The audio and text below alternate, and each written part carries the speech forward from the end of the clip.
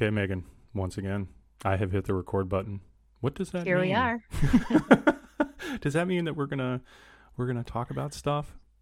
I think that means the fun's going to begin.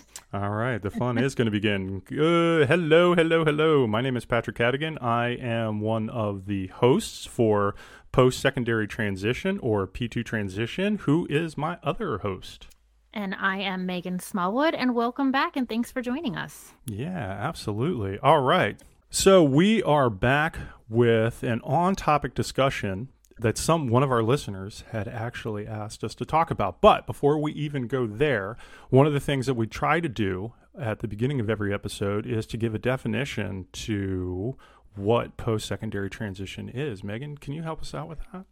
Right, and there's so many transitions throughout the school years. So post-secondary focuses mostly between ages 14 through 21 and is really trying to answer the question, what do you want for your child to do after they leave school?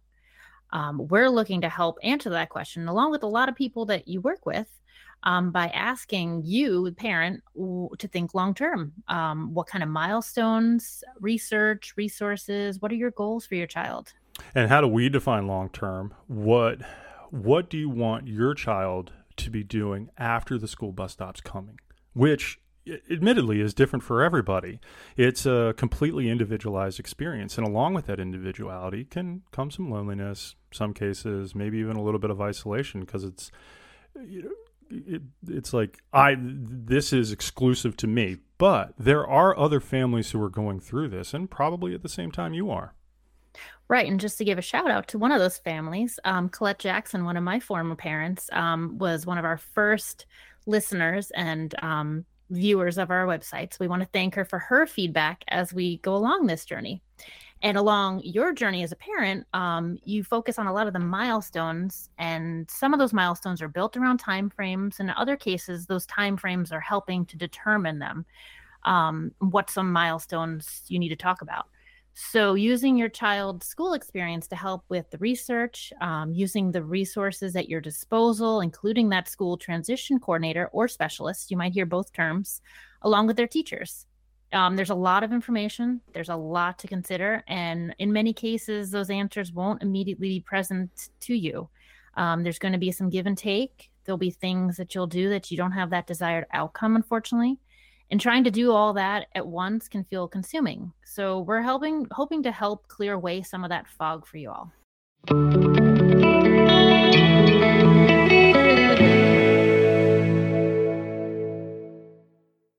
Yeah, and in part of clearing some of the way that fog is to help, like, again, with definitions, defining things. So one of the things that we wanted to talk about was, in the post-secondary transition process, there is someone who is going to help you along the way, and that's going to be your transition coordinator. In fact, Megan is the transition coordinator at her two schools. Mm-hmm. So, Megan, how would you define transition coordinator? Or in other words, like, what does it mean to be a transition coordinator? And I will say you'll hear it many terms: transition coordinator, transition teacher, transition specialist, but it all is talking about the same person. That transition coordinator is a resource basically for that post-secondary transition. We are here to help provide that information for you on the post-secondary milestones, kind of like we were just talking about.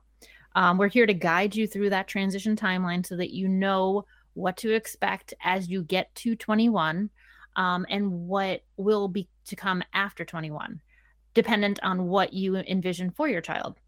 We're here to collaborate with the school team and the parents to best prepare you as we can for that journey.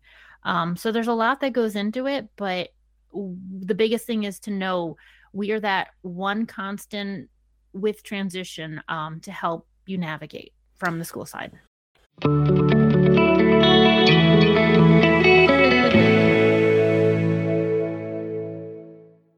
Well, and there was a whole lot there. One of the terms that you threw out there was collaboration. Now, I will say that as a special education teacher, that's my role. So Megan is a transition coordinator. I'm the special education teacher.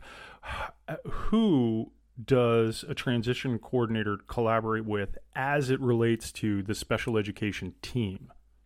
Oh, there's a lot of players. From my standpoint, with the schools that I'm at, I collaborate with everyone, the case manager, the related service providers, which can be the speech pathologist, the occupational therapist, the physical therapist, the psychologist, parents. That's a huge piece. Anyone who plays a part in this child's day to prepare for post-secondary worlds. There's no one that I don't collaborate with, to be honest. And then does the level of collaboration change per child? Absolutely. Because of the one school I'm at specifically, I have a lot more collaboration for the students who are on that certificate track. Those who are on the diploma track, collaboration still happens, but it might be with a smaller team because they have less players. So the case manager, the guidance counselor, the gen ed teachers when needed, and there are, other circumstances too, depending on what program they're in.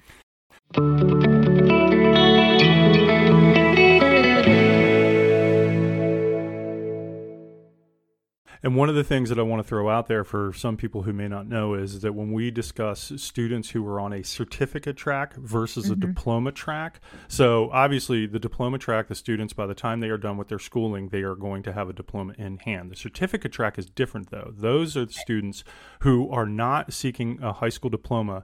They will receive a certificate when they are finished, but they usually will go also in their journey in the school system. They will be there for longer. Typically at 21. That is something that you'll probably hear us talk about a lot. Now,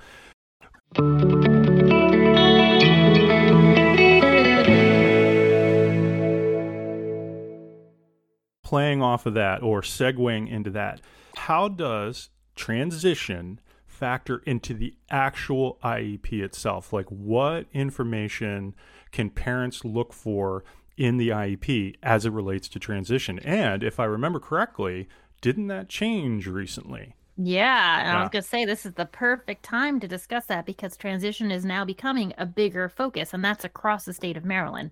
MSDE is coming out and saying we really need to put that focus for transition for all students, diploma and certificate. So there's going to be changes coming to the IEP, which embeds transition throughout it all. So you might see, for example, transition is now on a different page of the IEP, and it'll be on a bunch of different pages too. It's going to flow throughout and align with things like the goals and objectives. It'll continue to include the student interests and the parent input, along with the transition inventory, which the transition coordinator does each year with the students just to gather that information to update what their vision is for after exit.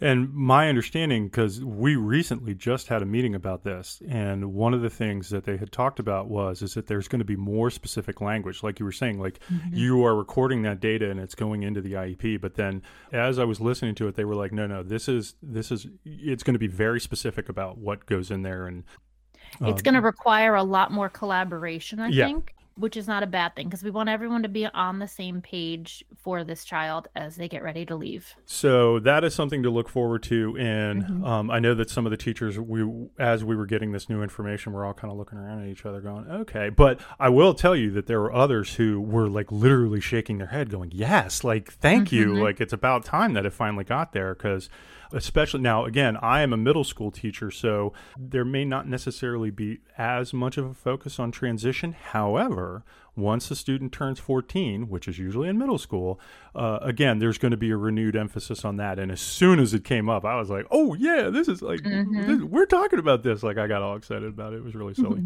And again, my coworkers are all looking around at me like, dude, you're a nerd. But, glad somebody's excited. Yeah, I know, right? Right. It is definitely something that I plan to go back and look more into because just in that meeting alone, there really was a lot of new information. And it was like, I got to go back and really kind of understand that part. And I think it does change that mindset too, because, now you're trying to figure out, okay, well, how do I embed this for Johnny's goals? Johnny says he wants to be an engineer. Okay, so what can I include related to transition to piggyback on that to make sure he's meeting that goal or, striving to get there? How can I best help him? I think when it comes to the students with certificate, in my mind, maybe it's just because what schools I work at, I find it a lot easier because I can naturally just talk to those related service providers to get an idea of, okay, what do we want them to be working for when they leave at 21? How can we best help the family and the child to prepare for, adult service providers? What can we do now to help get ready for that?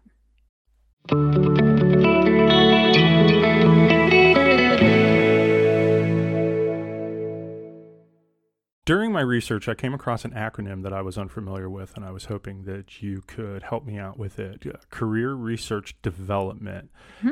What is that, and how are those teachers different from a transition coordinator, or is there a difference?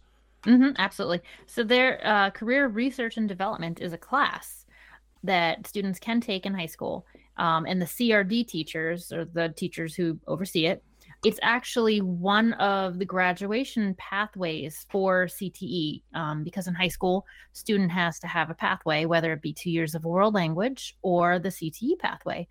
So this is a class that they can take, and it's a great opportunity when I talk to students and we do our transition interview for those who really are not certain what they want to do after school, or they have an idea, but they want to know more information about a career. It's a good opportunity for them to explore those career interests and do some goal setting within this class.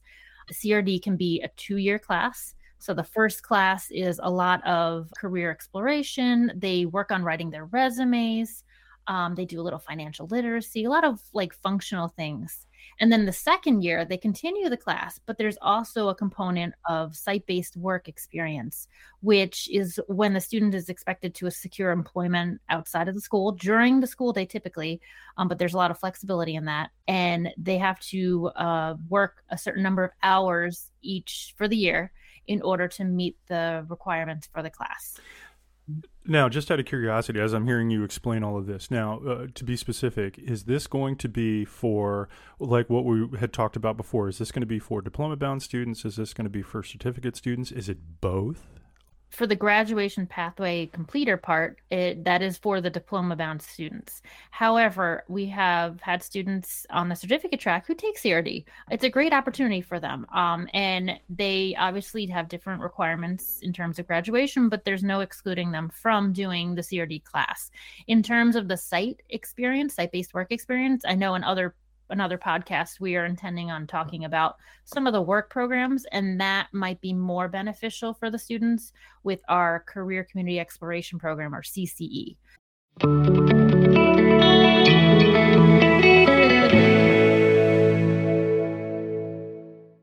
How does a transition coordinator track all that information about their students?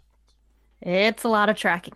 It's a lot of organization and a lot of time management. Yeah, I bet. You have to keep track of agency referrals. If a student is working with DOORS, the Division of Rehabilitative Services, or DDA, Developmental Disabilities Administration, you have to keep track of where they are with them, any coordinators they may be connected with, because as they get closer to exit, we help coordinate the documentation to send to them for their exit and invite them to IEP meetings. We have to track transition activities on the IEP and take notes on the progress made, which, now that they're going to be embedded with goals, that'll be a whole nother level of coordinating with people at school. We have to keep track of the annual IEPs to make sure that the transition interviews are completed ahead of that, and attend annual IEPs for certain students. And also just knowing the interests that each student has so that you can send that pertinent information on course registration for students. So, for example, if a student is interested in construction, I want to make sure I get the information out to them about the construction academy at the ARL, or an apprenticeship if that's something they could be interested in. So it takes a lot of management when you are split between schools like I am. It might take a little more management because I have to make sure I'm aware of what's going on when I'm not in building. And I know each transition coordinator has a large number on their caseload. I mean, it varies per school, but for me, for example, I have about 140, 150 kids to keep track of. So a lot goes into it.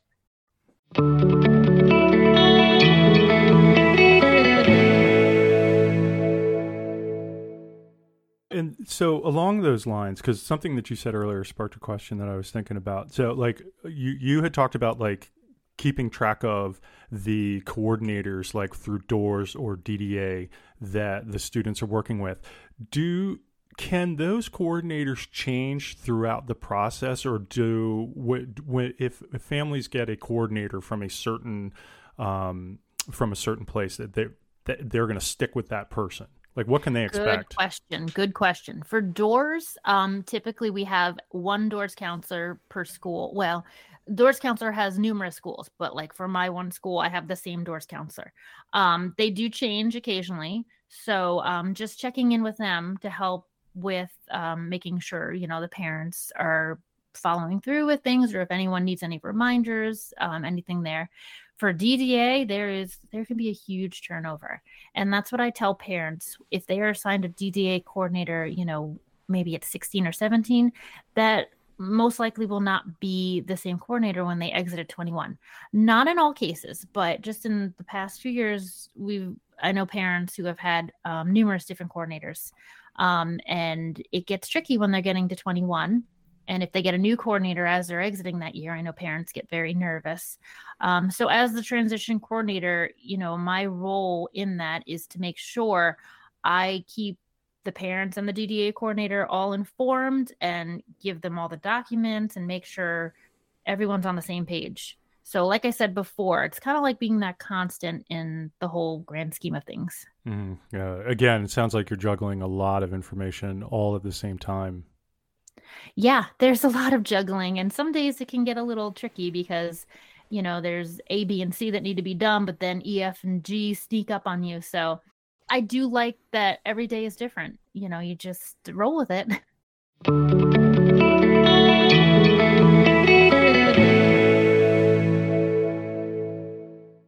Segueing into something that is a little bit more specific, again, as I've listened to you talk about, like jobs and what students are looking for and some of the programs that may, are going to be out there for our students.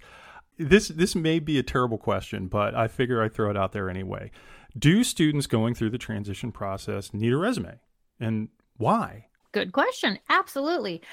So thinking about those students on the diploma track, if they were to take CRD, resumes are developed in that class, and they have an opportunity called Passport to the Future during that CRD 1 class where they will go and use that resume and do some practice interviews for a day.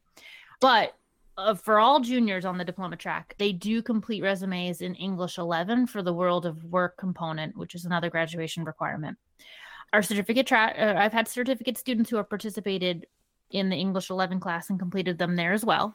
But our certificate students also work on them while they're in that career community experience in their class. And I know we plan to discuss that more in another podcast, but just to kind of touch on it, we help them develop their resumes while in CCE, because if a student was to move to work study, it really can come in handy, while they go for the interview process and presenting that employer with their experiences on their resume.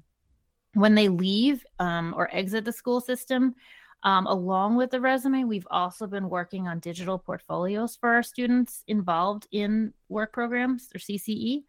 And that is something that has just developed over the last few years. But the idea is this digital portfolio will include a lot more information about the student and their work experiences, and the student plays a part in completing it.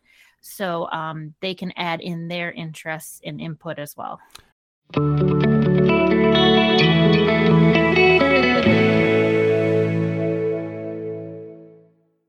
Digital portfolio. So of course you know that I'm going to zoom in on that one. I saw your face. So like what? I have so many questions rolling around in my head right now. I think that one needs a whole nother podcast. Okay, all right. Just to satisfy my curiosity, what is it? Basic information that we're going to find on a digital portfolio. Okay, so basic digital portfolio.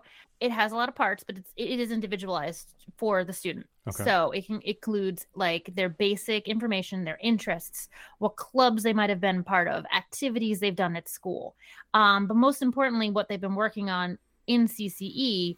they will record all the work sites, what kind of jobs or responsibilities they've had. We can include pictures of them while at the work site to show, firsthand. And a lot of times that's a great talking point because, you ask a student, what did you like doing at the job?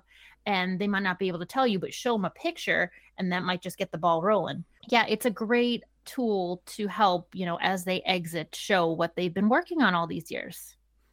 Very cool. I had no idea. So yeah, I'm excited to learn more about that. So that'll definitely be a topic of discussion. Oh yes, we will time. definitely discuss that more in length. And it would be great to have some feedback or questions from parents too that, have heard about it and want to know what does this mean?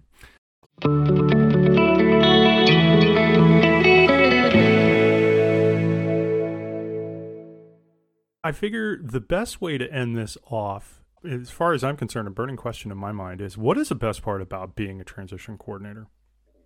Well, it's funny because after I went through my master's program and learned about secondary transition, it really became just, and I think I talked about this in our initial podcast, it was really like just the focus. That's where I wanted to be.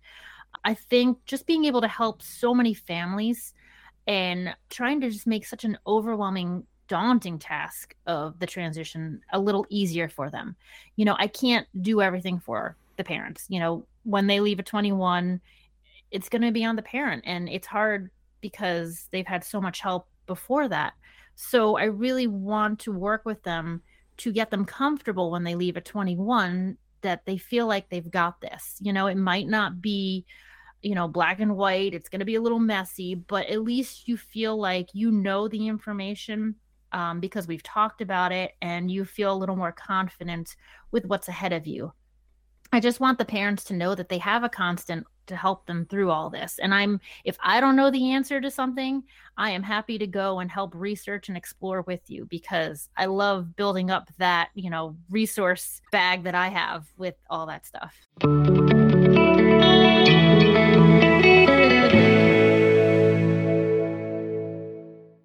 As far as I'm concerned, that's a perfect segue into the resource that we've put together, which is www.postsecondary-transition.com. It is a website that we are continuing to build, add on to. We've had some nice feedback over the last couple of weeks about it. So again, we are continuing to work on it. But again, yeah, I agree. Like resource, resources. Yeah. That's what we're about sharing. One of the things that I wanted to do before we take off is you got to name drop somebody that was helpful for you, and I'm going to name drop somebody that was helpful for me. I'm going to give a shout out to Lee Wilkinson, a friend of mine who I reached out through to Facebook, and I asked him to listen to, I think one of the first episodes that we did. Yeah. And he gave me some really valuable notes. I put them in a checklist. I just wanted to throw it out there. Thank you. But in general, like and follow our podcast. If you know families, if if there's someone that you think that could benefit from the information that we're trying to share, please let them know about us. And feedback. You can send us feedback through our website. You can send feedback through our Facebook page. You can send us feedback on Twitter. We're good with it. So, yep. Well, all right. I think we nailed it. Our goal for our next episode, we are going to do another interview with a family, or in this case, a parent. And this is another one that we're really looking forward to. So please like and follow and come back. And we are done, Miss Megan. Sounds good. Hope to see you again. All right. Bye-bye. Bye.